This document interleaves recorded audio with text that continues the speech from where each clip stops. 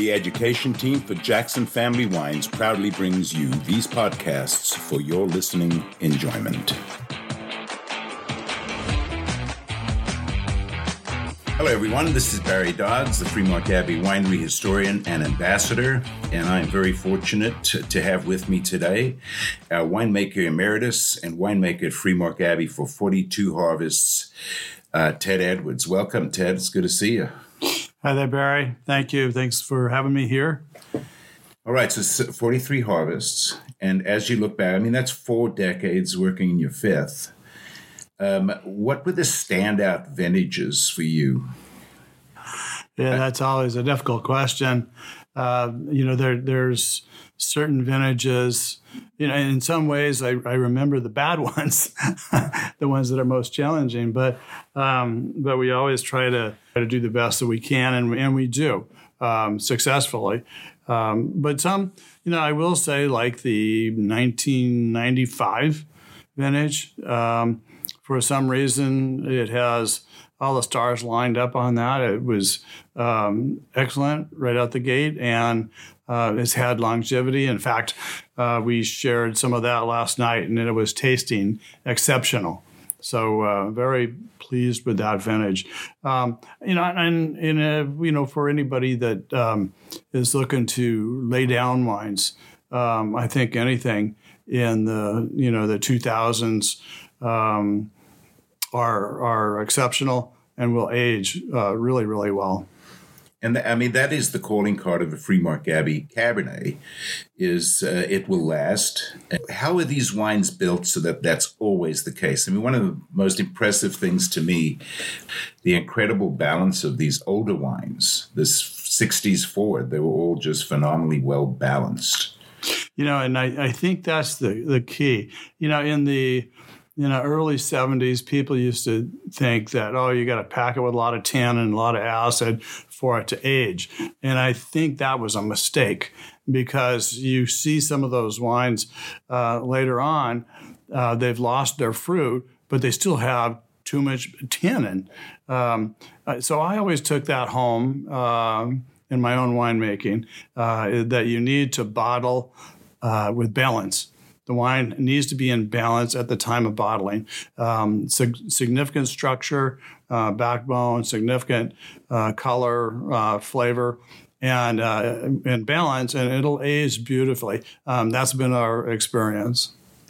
And how do you achieve that balance prior to bottling? Is it mostly vineyard work, or is it after production? It'd be a combination. Really, so much work goes into the vineyard, because that's where you're developing the color and the flavor, and that is predicated on your clones, your water regime, your trellising system to help develop the color and flavor, and then you bring it into the winery, and then it's a balancing act of doing the pump overs. Where you're not trying to beat up the skins, you're just trying to get the color and flavor out of the skins, and then pressing off when you have based on taste and based on balance and dryness and so forth. So that's one of the key finishing components, and in general we try to achieve that so that later, so then we age for 2 years in barrels. That's also a maturing maturing of the tannins. But we don't want to be over abundant in tannin extraction, because we want it to be something that we can put together after the barrel aging without having to fine. So in other words, without having to use egg white or go in with anything to take tannin out. We would rather have it all put together, after barrel aging, so that we basically can do the blend and then get it in the bottle. In Napa, early on at Fremont Abbey, they figured out that they didn't need to follow the Bordeaux recipe, so to speak. We didn't have to grow a lot of Merlot over here just in case Cabernet didn't ripen. So there was somewhat of a luxury in winemaking in Napa that I don't think we appreciate as much, or maybe we just don't pay service to it, is that we have incredible climates. We have to restrain ourselves. How do you go about restraining? Well, it is true. I mean, the Napa Valley is a Garden of Eden. You can grow anything here. And it has turned out that it's evolved over the past 50, 60 years that, since Prohibition, really, that we have focused in grapevines. And in today's world, when you drive through the Napa Valley, you will see an abundance of this carpet of grapevines. It's absolutely beautiful. And we do, to, get back to your blending thing, and you said, everything's a blend because you put things into barrels, and then when you pull it out, you're blending all those little tiny 60-gallon lots together. And that's one of the first parts of our selection as we do barrel tastings. We decide what's going to go into what products. But I'm one that really does like blends. I think it adds some complexity to the wine. I love using Merlot. I love using all the 5 Bordeaux varieties, really. They each bring something to the table. The Cabernet Sauvignon is typically a little bit more herbal with some black, currant kind of tones. Merlot, is a little bit softer, a little bit more restrained, and has some different nuances that'll bring to the table. And then I love Petit Verdot, lots of color, lower tannin, and actually some kind of nutty coffee kind of notes to it. Malbec, lots of color, not too much tannin, and dark cherry, fruity components. Cab Franc, a little bit more floral. So each one of these things we like to experiment with to see. And we make up what we call binge trials, where we're actually putting a blend together, and we'll make some different options and see what direction we like to go. And then once we conclude what we want that blend to look like, then we take that formulation and go to the cellar and ramp up the numbers to where you're actually putting all the lots together into like a single tank, if you will, to make the blend. Has blending changed in the years that you've been making wine? 43 years. Well, no. Actually, I think blending is a concept that is solid. It's always the same. Now, the technology as to how you pump wine around, or if you filter it, or what, that has changed, dramatically. We have some really good equipment nowadays that is very gentle with the wine, so that, everything is in the modern day world has really improved in the past 40 years, for sure. And in that time, of course, in 2006, you were working on a harvest, middle of harvest, mid-September. And next thing you know, a guy by the name of Jess Jackson shows up at Freemark Abbey and says, "Hey, how you doing, Ted? Tell me about that first encounter with Jess." Okay, yeah, it was 2006 that... I didn't know this necessarily. All of a sudden, I get a call from Randy Ullum, and he wants to visit and taste some wines here. And he came with Chris Johnson, Chuck Shea, and we walked through the cellar and tasted some tanks. And I realized, I was introduced to them, that they were from the Jackson family enterprise. And so at that point, I knew that perhaps the Jackson family might be interested in purchasing Freemark. And it was right getting into harvest, and so we were all staffed up. We had all our equipment here. We were ready to go, and we had the green light to do that. And then the Jackson family were doing their due diligence and with the purchase and stuff. And it's interesting because I went through the harvest. And I don't think it was several weeks later that I got a call that Jess wants to meet you, and it was on a Friday, and so I drove up to the Redwoods, which was his office up in Alexander Valley, and met Jess, and it was really great, great. I was very impressed, very nice. And, he was kind of funny because he's meeting me for the first time. And we sat down at a table kind of like this. And he says, well, just tell me about yourself. Where are you from? It was a full-on interview. I think we hit it off. I liked him. He liked me. And, we both like to work hard. So it worked out well. And 16 years later, here I am. Isn't that incredible? Yeah. Time flies. It's gone by way too fast. In fact, I'm looking for somebody that can give me some advice on how to slow time down. That would be something we would all love to have. Yeah. So Jess comes in, and what were the messages? Keep doing what you're doing, or change up what you're doing? Yeah. In general, he loved Freemark Abbey. In fact, it was an icon for him as far as quality goes in the Napa Valley. But he wanted me to take advantage of what they could offer me at his Oakville facility. So because Freemark was very old tanks, very labor intensive to make wine here at Freemark. So Jess put in a bunch of small tanks down at the Oakville facility.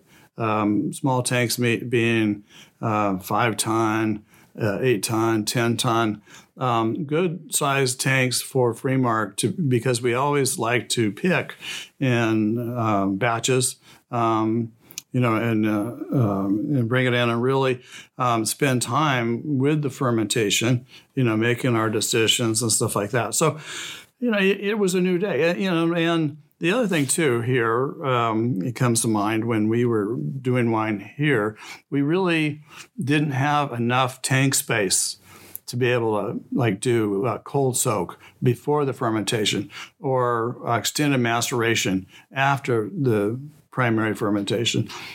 We had to move our fruit here, turn the tanks maybe 3.5 times to be able to get our whole crop through.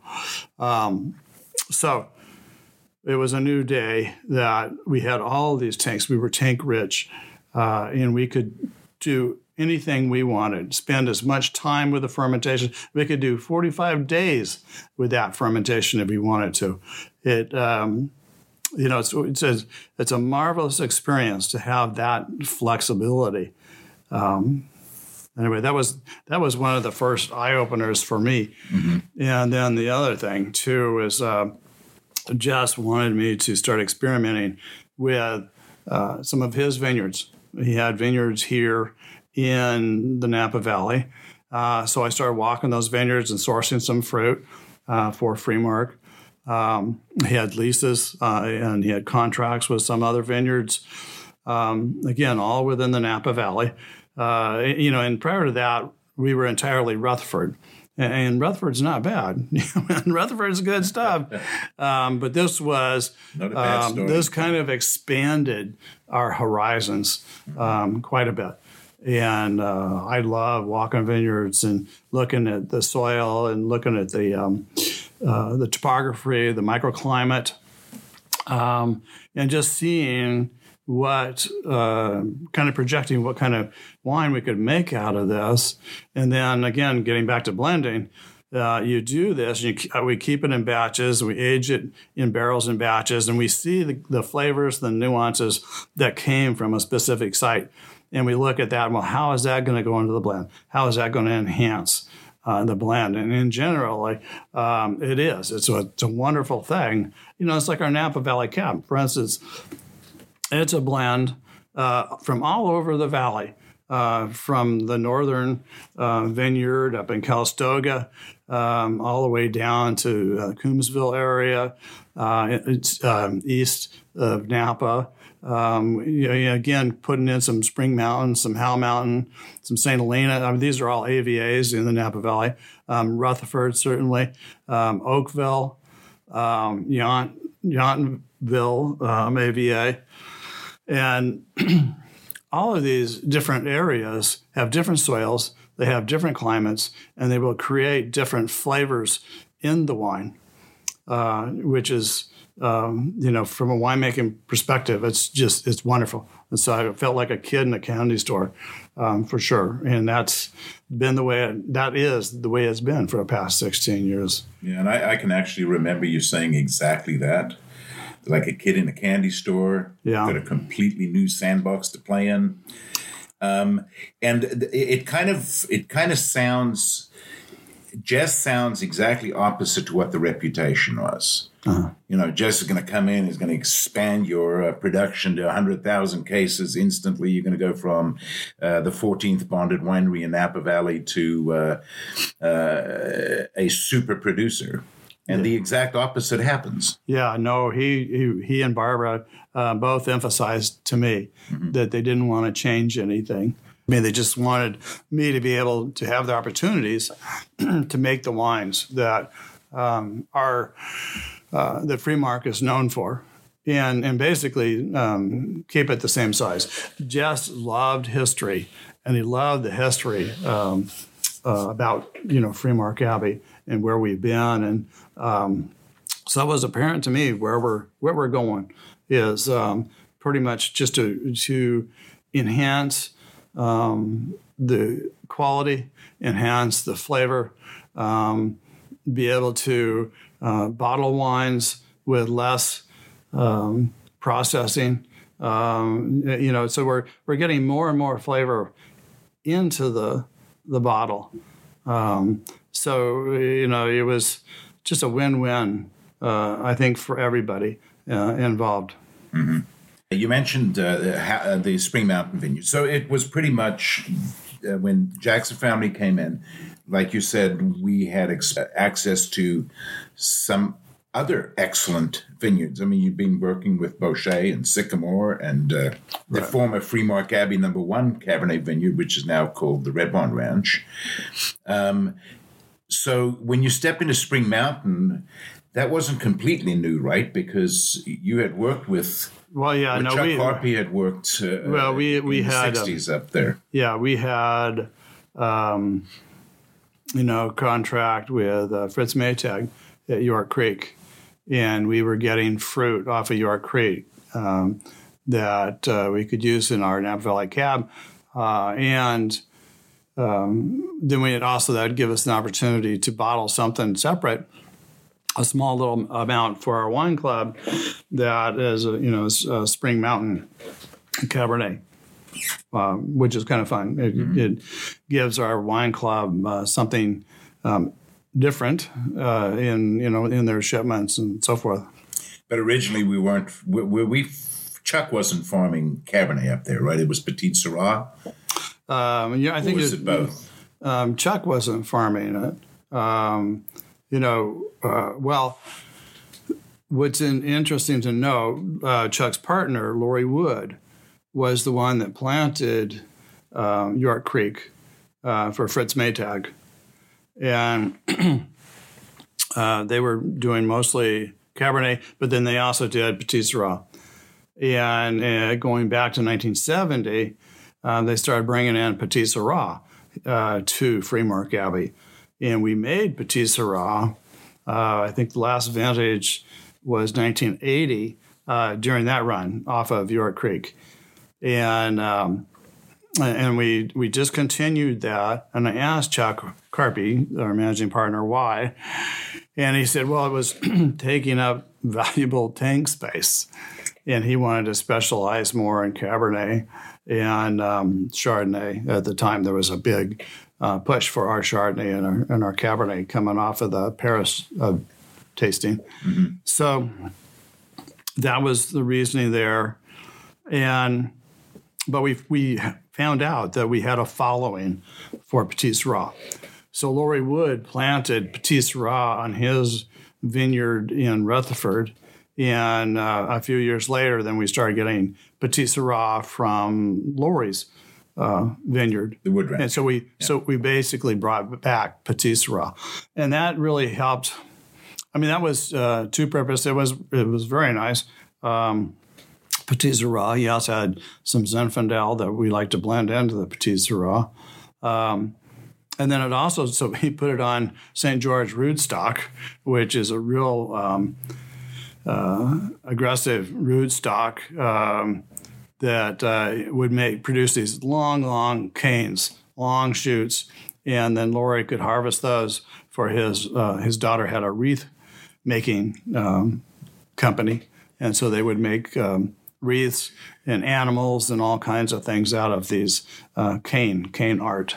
Yeah, no, I remember Sally's wreaths. I used to work with Sally in a photographic darkroom years ago. Wow. Amazing stuff. I mean, we're talking about Hall of Fame people here in Napa Valley, the pioneers of Napa Valley, Chuck Carpy, Laurie Wood, viticulturalist. Tell me about those 7 partners. I mean, you got in fairly long after. I mean, they arrived in 76. Well, 67 rather. 67, yeah. And you came in 1980. So they'd been around for a while. They'd established a mission statement. Yeah. And I believe the mission statement was make wines that'll rival the best in the world. And of course, I'm sure that they were meaning France at the time. So how do you think that impacted?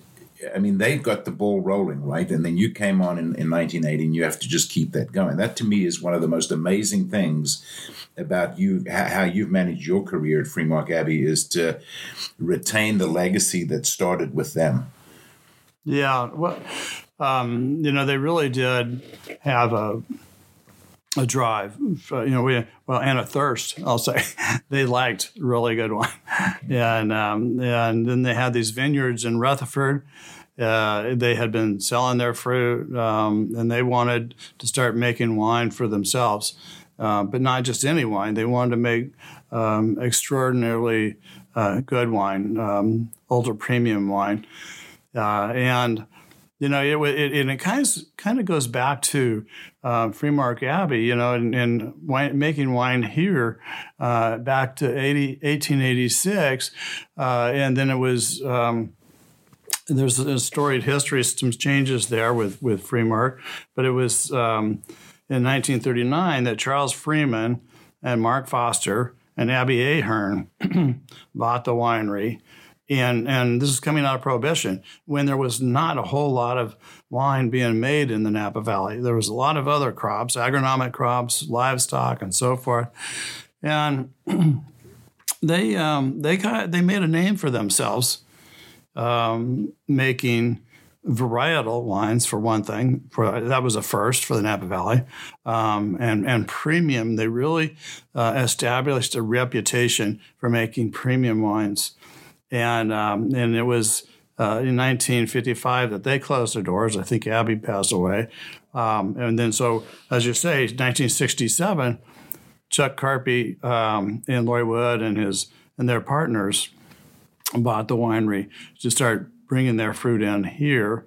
And I asked Chuck one time, I said, well, because Chuck, he was third generation Napa Valley. Carpy name was famous. In St. Helena, the athletic field in St. Helena is called Carpy Field. So I asked him, I said, well, why didn't you call it, Carpy Winery or Carpy Vineyard or Carpy Cellars or something like that, and play off of his history?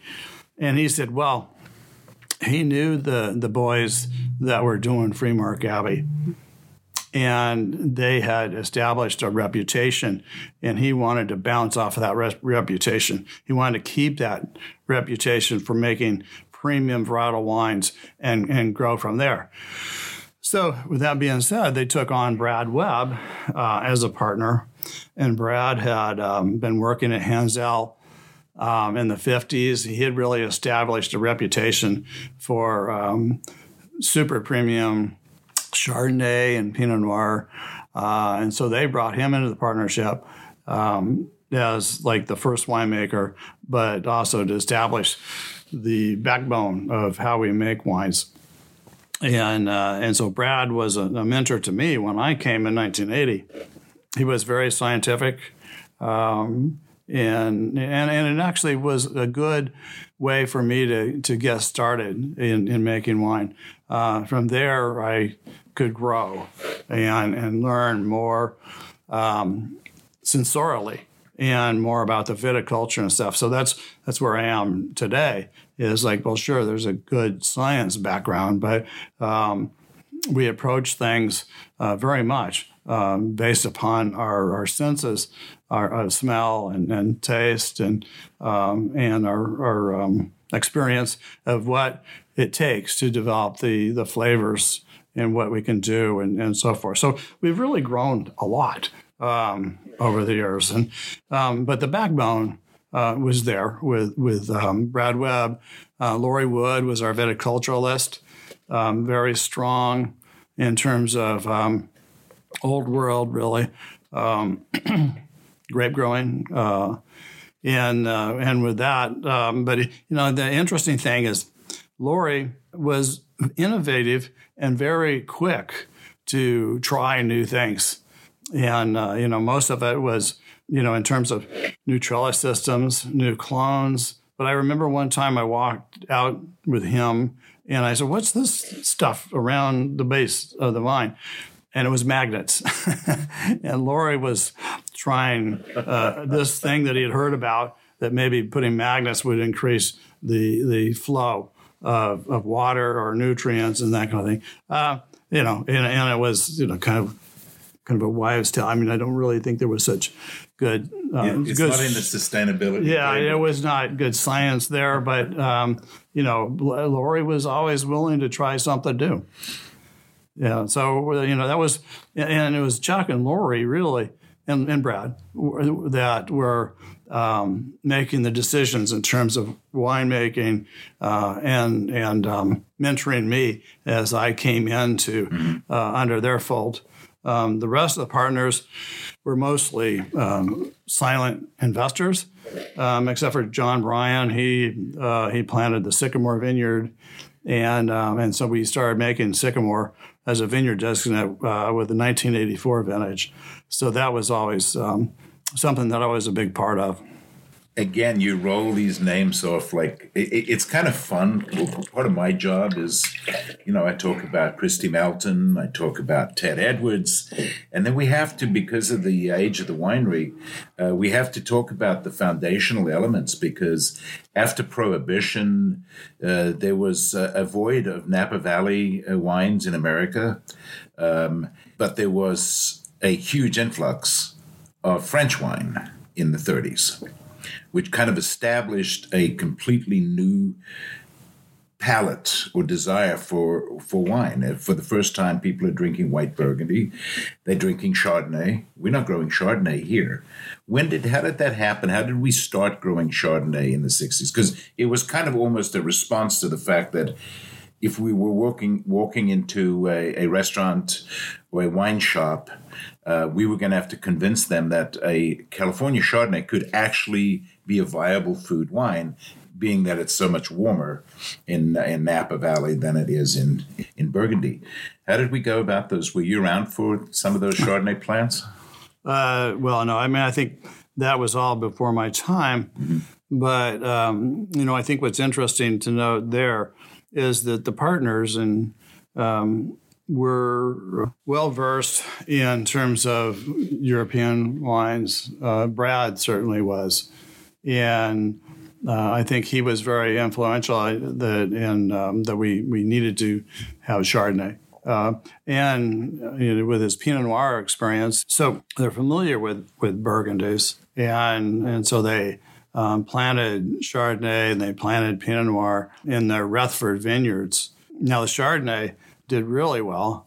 Initially, they called it Pinot Chardonnay. They didn't want to call it Burgundy because that's France. Yeah. But they called it Pinot Chardonnay. That is so cool because there were no laws governing that at that time. So we chose the right path. Yeah. They called it Pinot Chardonnay. And then after a year or two, they changed that to just Chardonnay because Pinot Chardonnay, I guess, was confusing people out there. And then they made a Pinot Noir. They were not satisfied with the Pinot Noir. And I think that was basically because Rutherford's a little bit on the warm side for Pinot Noir. But it's a great area for Chardonnay. I mean, really, it makes this really rich, big, appley, pineapple kind of flavors. And the winery could do well with it. Then they also, needed, they planted, Cabernet and Merlot. And that was a part of their mix. And then what we've experienced over the past 40 years, and it's been true for the Napa Valley, and I think true for the wine consumer out there, is they've gravitated more toward Bordeaux varieties coming from the Napa Valley. And so over the years, starting with me in the 1980s, we started replanting. So when I came, the olive vineyards were on AXR rootstock, which was starting to succumb to a new root louse called phylloxera. So we needed to go through and replant all of our vineyards in Rutherford. And that was a blessing. That was expensive, but it really gave us the opportunity to pull out things that we would do better with Bordeaux varieties and make a better selection. So for instance, we pulled out the Pinot Noir, and we had Riesling. We did well with Riesling, but we pulled out the Riesling. We put in Bordeaux varieties, and that was kind of an economic decision. But anyway, but we were experiencing the demand, and Napa Valley was getting to be more and more a Bordeaux area, and you started seeing more. Everybody was experiencing this. And so we were really growing with all of our Bordeaux blends. And that's the way it has been. Keeping it, I say growing, but still, what would you call it? It's a medium-sized winery, small to medium, somewhere in there, what we could keep in balance and putting through our winery. So it's been, a great opportunity. And I think not only did we replant areas of the vineyards, we also took advantage of new trellis systems, putting in drip irrigation, new solid state sprinkler systems for frost protection. There was a lot of improvements that we did in the 80s. That brought on. And I was certainly a part of that. It was added to my experience. And also in the 80s is where visiting wine country started to ramp up and become extremely popular. Bay Area people from all over the country who were drinking their favorite wines in Chicago and New York and Miami, etc. And tourism had an impact as well on what wineries were going to produce, because you've got all these folks showing up on your doorstep to taste wine, and they've already had all the regular driver wines that we have in the market. And so you had this advent of winery only. That had to be a fun project because, obviously time-consuming as the big production wines, but now you are working in really small part, the 250 case lots, the 300 case lots. When did that start for Freemark? Because most other wineries started in the mid-'80s. Yeah, I think that started for Freemark in the 90s. We started a wine club to kind of feed this interest, like you say, people interested in smaller lot stuff and direct to consumer. So that's when we really started working on bringing out little, either a vineyard designate or, different things that we could show. It might be from a specific AVA, like I mentioned, the Spring Mountain, or Rutherford, or St. Helena. We could do something that was small scale and provide it to the folks that are interested, particularly earmarked for our wine club. Yeah, and it was also a way that you could emphasize to consumers that were still kind of learning about wine, how important it is to have different vineyards, because vineyard sites bring specific values to the wine. And we're talking about Spring Mountain a little ago. One of my favorite recent stories regarding Spring Mountain was when Fritz Maytag came to the tasting room one day back in 2013, I believe it was, and he brought you a can of his family popcorn kernels. And he brought with him a friend of his who was very quiet, but it was a unique experience for me because Fritz Maytag, of course, is a huge name in beer, in appliances, and in the Spring Mountain York Creek Vineyard. Yeah, and cheese. And cheese. Maytag and popcorn. Maytag blue cheese. Maytag blue, yeah. Incredible man. Yeah, no, he was quite an entrepreneur in his own right. Yeah, and we sat down with him. It was interesting to me only because I'd been wanting to meet Fritz Maytag forever. And then I get a call saying, "Hey, Fritz Maytag's here to see Ted." And you weren't here yet, so I called you up and you were on your way. And in the meantime, we started chatting about Petite Sirah and how in the beginnings of Petite Sirah, because he was fully entrenched in the beginnings of Petite Sirah.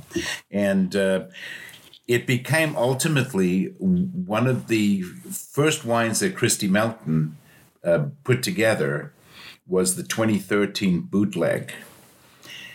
And part of that wine was the 13 Petite Sirah that you had farmed on Spring Mountain on the Maytag Vineyard. That was pretty incredible. That's when our Petite Sirah stopped, was 2013. I think 12 was the last vintage.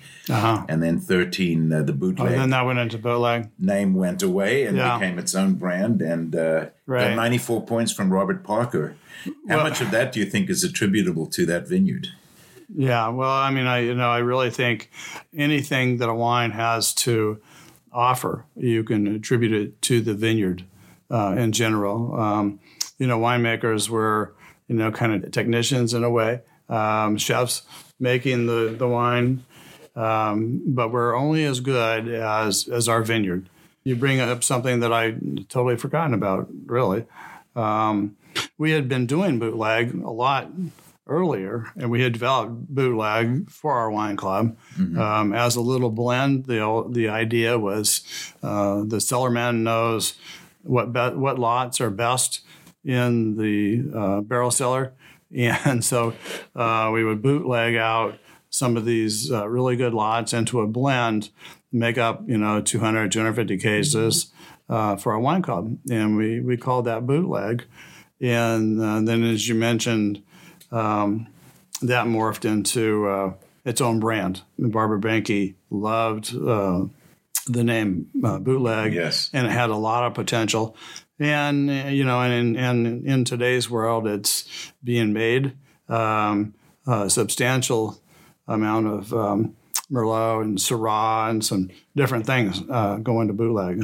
I think it's really quite a fun little thing that Gabe Valenzuela is the winemaker for that now. Mm-hmm. Yeah, I think that the legacy is in very good hands with Christy and Gabe, and with you still as the emeritus. But I have been very impressed with how Christy has come on board. I mean, she's a fantastic personality.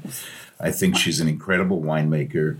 She understands this legacy that she's fitting into. And that's, I think, the most encouraging thing for me about Christie's. Not only does she have incredible talents in the vineyard and the cellar, but she really oozes this Josephine presence to me. The first woman winemaker, head winemaker at Freemark Abbey since the first in Josephine Tixon. Yeah, I teased her that she's channeling Josephine to get that energy. She's great. back when I was, not that I'm old, but I was definitely getting older, and I knew that I needed to think about cutting back at some point. And anytime you do, a winemaker, you have 2 vintages in barrel and 1 vintage on the vine. And I thought, well, I needed somebody to come work with me for 3 years to really see how we make the wine, learn about all of our vineyards. And so we brought Christy on board. So she worked with me for 3 years. And then we made her the winemaker, I think, with 2020, the 2020 vintage, which was unfortunate because we had the fires that we couldn't use any of that material. So I think where you're really going to start to see Christy's mark is with the 21 and 22. And you will really start seeing some of her talent show up in the wines. With the Bordeaux's, but her first project was the 2018 Chardonnay. Yeah, that's true. When we were actually doing what some of us thought was the worst thing you could possibly do, add a little mallow to a wine. I can remember that distinctively, but then I was also reminded as I went through the production numbers over the years that we hadn't really grown Chardonnay as well as we could have or should have. We never took what Raymond Oliver at the 1976 Judgment of Paris said about those wines, which was, back to France. We never took advantage of our position. And I think you alluded to this in a conversation we had years ago where Chuck Carpy seemed to be, Chardonnay, Schmardonnay, we're only making that because people are drinking white Burgundy. So we were making that wine with 0 mallow so that we could match the acids of a white Burgundy. And with the cold climate vineyard accesses that we started having in 2006, this became a completely different wine because we could now afford the luxury of enriching the Chardonnay. We didn't immediately, like you suggested, we didn't even make wines for Wine Club until the 90s. So it was, Freemark Abbey is very deliberate about decisions we make about our future. And I think part of that is because we have a legacy to preserve and to protect. But Chardonnay changed with Christy. We still have a beautiful Chardonnay with high acid, but it now has just a little bit more of a richness to the wine that puts it more into the modern Chardonnay palate in America. Yeah, the Brad Webb style was non-malolactic, and over the years I had massaged that style. I mean, basically getting away from a lot of filtration and stuff like that, and adding some barrel fermentation. I did that in the late 80s. The Brad style was a lot of skin contact. I stopped doing that in 1989 because it would just give it too much tannin. In the 89 vintage, the skins didn't look too good. So anyway, we started adding barrel fermentation to give it some more depth, viscosity. And then as things evolved with the new ownership, Barbara particularly liked malolactic. And so I got the word that Barbara would like to see us do some malolactic. And so when Christy came on board, I met Christy, I actually asked her, I said, well, would you take charge of the 2018 Chardonnay and let's start doing some malolactic. And you're right that we could do this because we had vineyard that was within the Jackson family enterprise down in Carneros with higher acidities. That's where you practically need the malolactic to help soften some of that acidity and build up some complexity in the wine. So that was Christy's first assignment, and she did really, really well with it. The 2018 was fantastic. Actually, each vintage she's done has just been fantastic. Yes. Wonderful. We were pouring at a few accounts yesterday, the 21, and last week in Palm Springs, the 21 Chardonnay. It's just absolutely gorgeous. And it's her fourth Chardonnay, beginning with 18. Yeah. The amount of mallow has changed in those 4 vintages. Is that part of just leveling, figuring out exactly you're going to introduce mallow? Where's your starting point? And then how do you adjust from there on before you sort of hit your mark? And is that mark always going to be determined by climate and the amount of residual malic there is? I think each vintage is going to be different. And it's going to be looking at trying to achieve the flavors and balance. You don't want the wine to be, oh my God, smell that malolactic, that buttery, that, all that kind of stuff. You don't want that. You want it to be perceived as this bright Chardonnay that is enhanced by malolactic. And so how much malolactic you do or how much ends up in the blend is going to vary from year to year. And then Christy has been very good at that balancing act. I would say so. The wines are receiving really incredible accolades routinely and every year. Every vintage has been scored well. The wines are being received incredibly well. So Chardonnay is actually now, I think, a varietal for us that is as important as our Cabernet. And that's wonderful, to hear that we've kind of gone full circle because it was that way in the late 70s, really.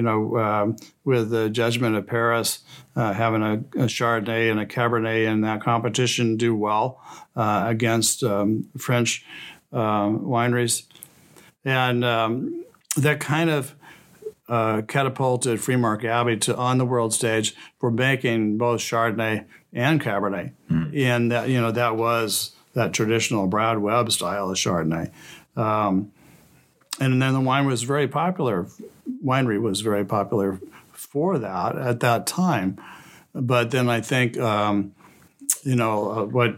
evolved was this interest in these big California Chardonnays, real ripe, big alcohol, 100% malolactic, 100% new oak.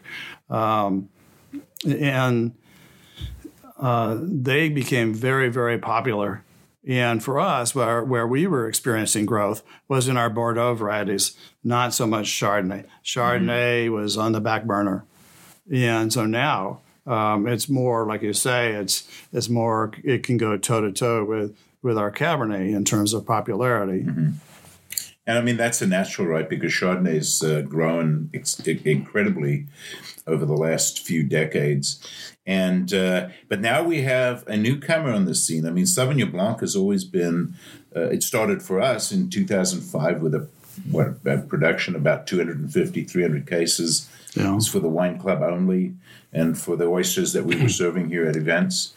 Sauvignon Blanc has exploded.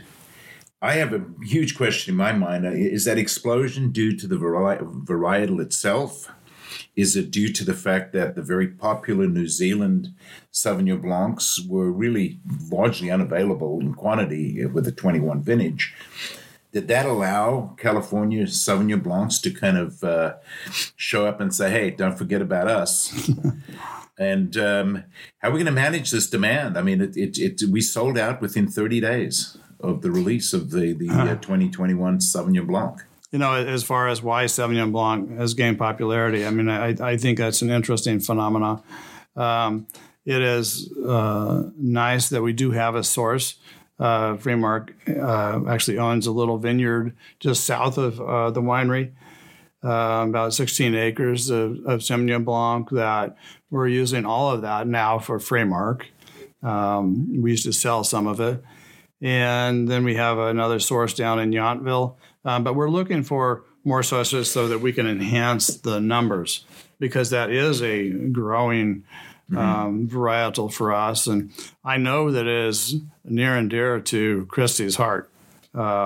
Yes. You know, it's one of her go-to wines. I see that, you know, when we go out and have lunch and stuff. Yes, Sauvignon Blanc. It should be anybody's go-to. I mean, we've all drunk lots of Sauvignon Blanc. Ours was phenomenal. And in 2016, we started making enough to get them to market. Yeah. And it's something actually that in the tasting room we would hear from wine shop owners and restaurants after they tasted the lineup in the tasting room.